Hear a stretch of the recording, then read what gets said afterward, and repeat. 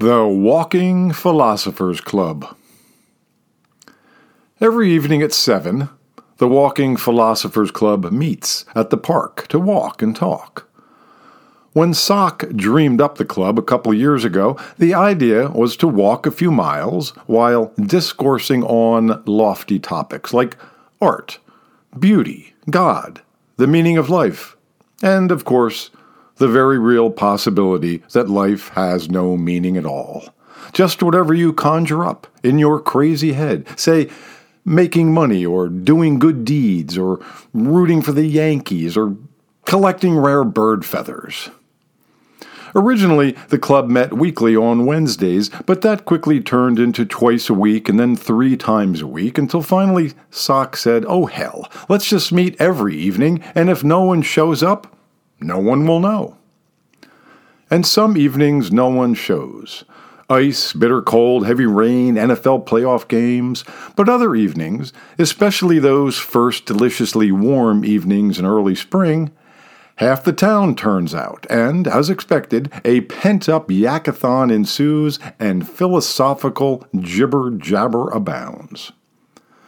Sock shows up several times a week.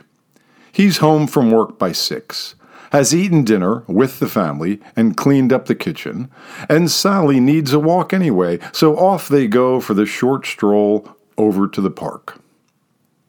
Now Sock, a striver his whole life, always pushing, always wanting more, always demanding, and always disgruntled, has mellowed. He actually feels a good deal of the time contented. Getting outside every day, going for a walk, has been a big part of that contentment. Sure, in the early days of the Walking Philosopher's Club, Sock marched at a brisk pace and blabbed and blabbed and blabbed, a real know-it-all who never shut up. But no more. Sock lets others set the pace now. And when he does speak, it's typically with brevity and a touch of humor, of the self-deprecating variety whenever possible. Tonight's a chilly one.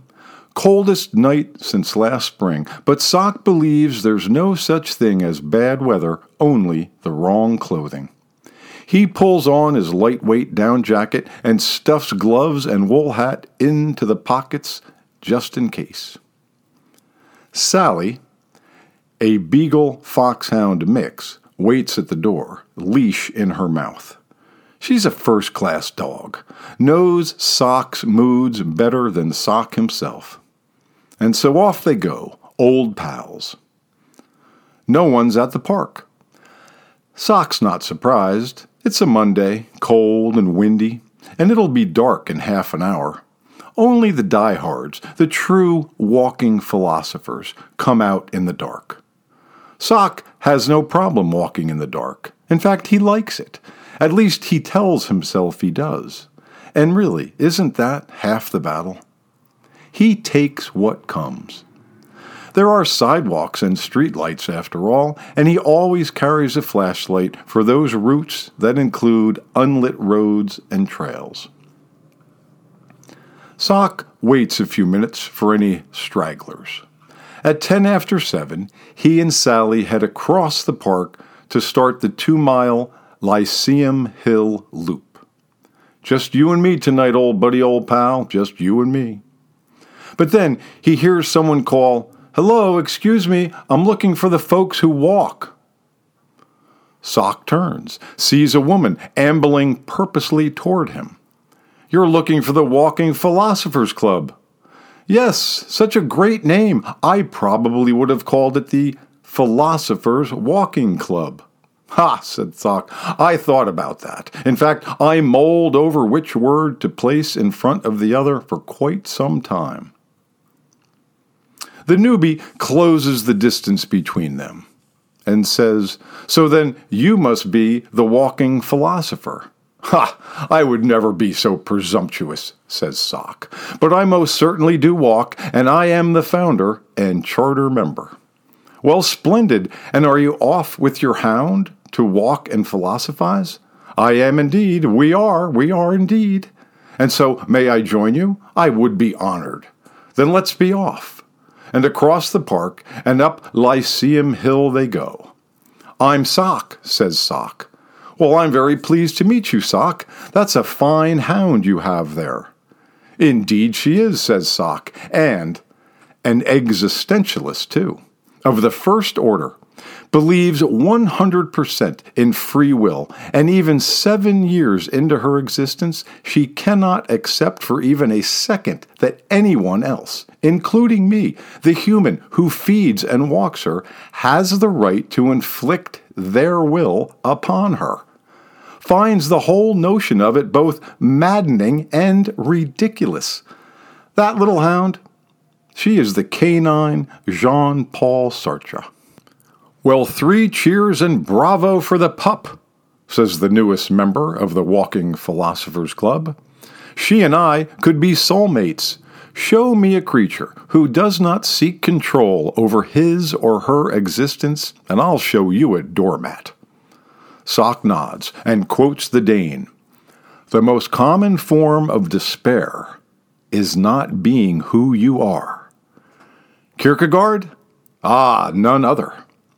The only way to deal with an unfree world is to become so absolutely free that your very existence becomes an act of rebellion.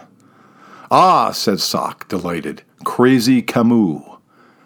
Yes, she says, and do you recall his 4 conditions for happiness?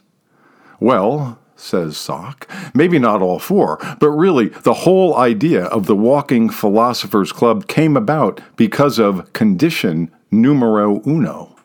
Yes, and which condition would that be? The need, says Sock, to live as much of one's life as possible out in the open air. Of course, she says. We stay too much inside, says Sock, closed up in small spaces.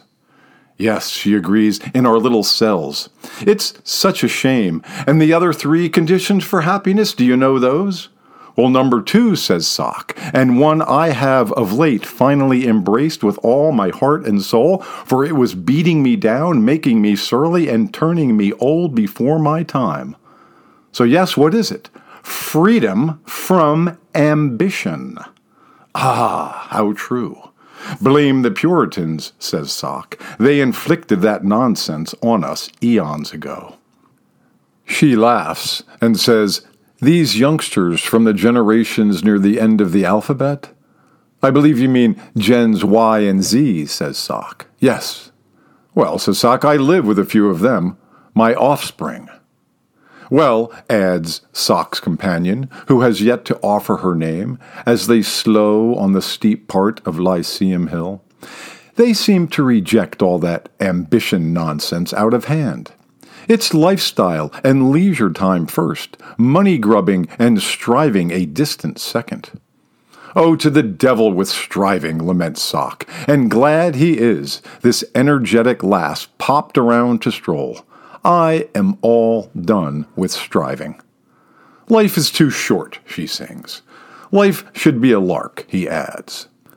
That, she says, could be the philosopher's song. And now tell me this, Sock. You've knocked 2 of Camus' 4 conditions out of the park. Can you take a swing at the other 2? He looks at her curiously and asks, did somebody send you? God knows. Says Sock. I hope you can, because suddenly I can't. Can't what, he asks. Can't remember the other 2, she croons and laughs. Love, announces Sock, love. To have any shot at happiness at all, you must have love. Of course, she says, someone, and hopefully something to love. What utter futility, says Sock, is life without love? A total drag, she says. Emotional imprisonment, says Sock. And now, all this decided, they walk a ways in silence, up and over Lyceum, and back down into town. Creation, she shouts, the silence all gone. Creation? That is Camus' 4th condition for happiness. Creation. Sock lets out a hoot. Good God, of course! It's the one thing humans can do that no other creature on earth can. Create. Sure, other creatures can procreate, but they cannot create. Art, war, religion, philosophy. Yes, philosophy! The walking Philosopher'S Club, she shouts, and pounds Sock on the back. The 4 conditions for happiness. Live outside as much as possible. Chuck ambition. Love with reckless abandon. And create your world in your image. Never, ever in anyone else's. Yes, she sings, yes, yes, yes, I think we've got it. And now, Sock, good luck. It's been great good fun, but I must be off.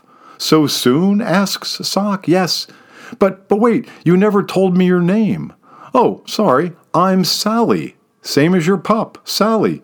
And poof, a second later, and Sally's gone. Sock doesn't think he told Sally Sally's name. But he's not sure. Can't remember. Doesn't know. Not with any certainty. But where did she go, this lovely lass? Sally, where did she go? She has vanished into thin air. Was she ever really here?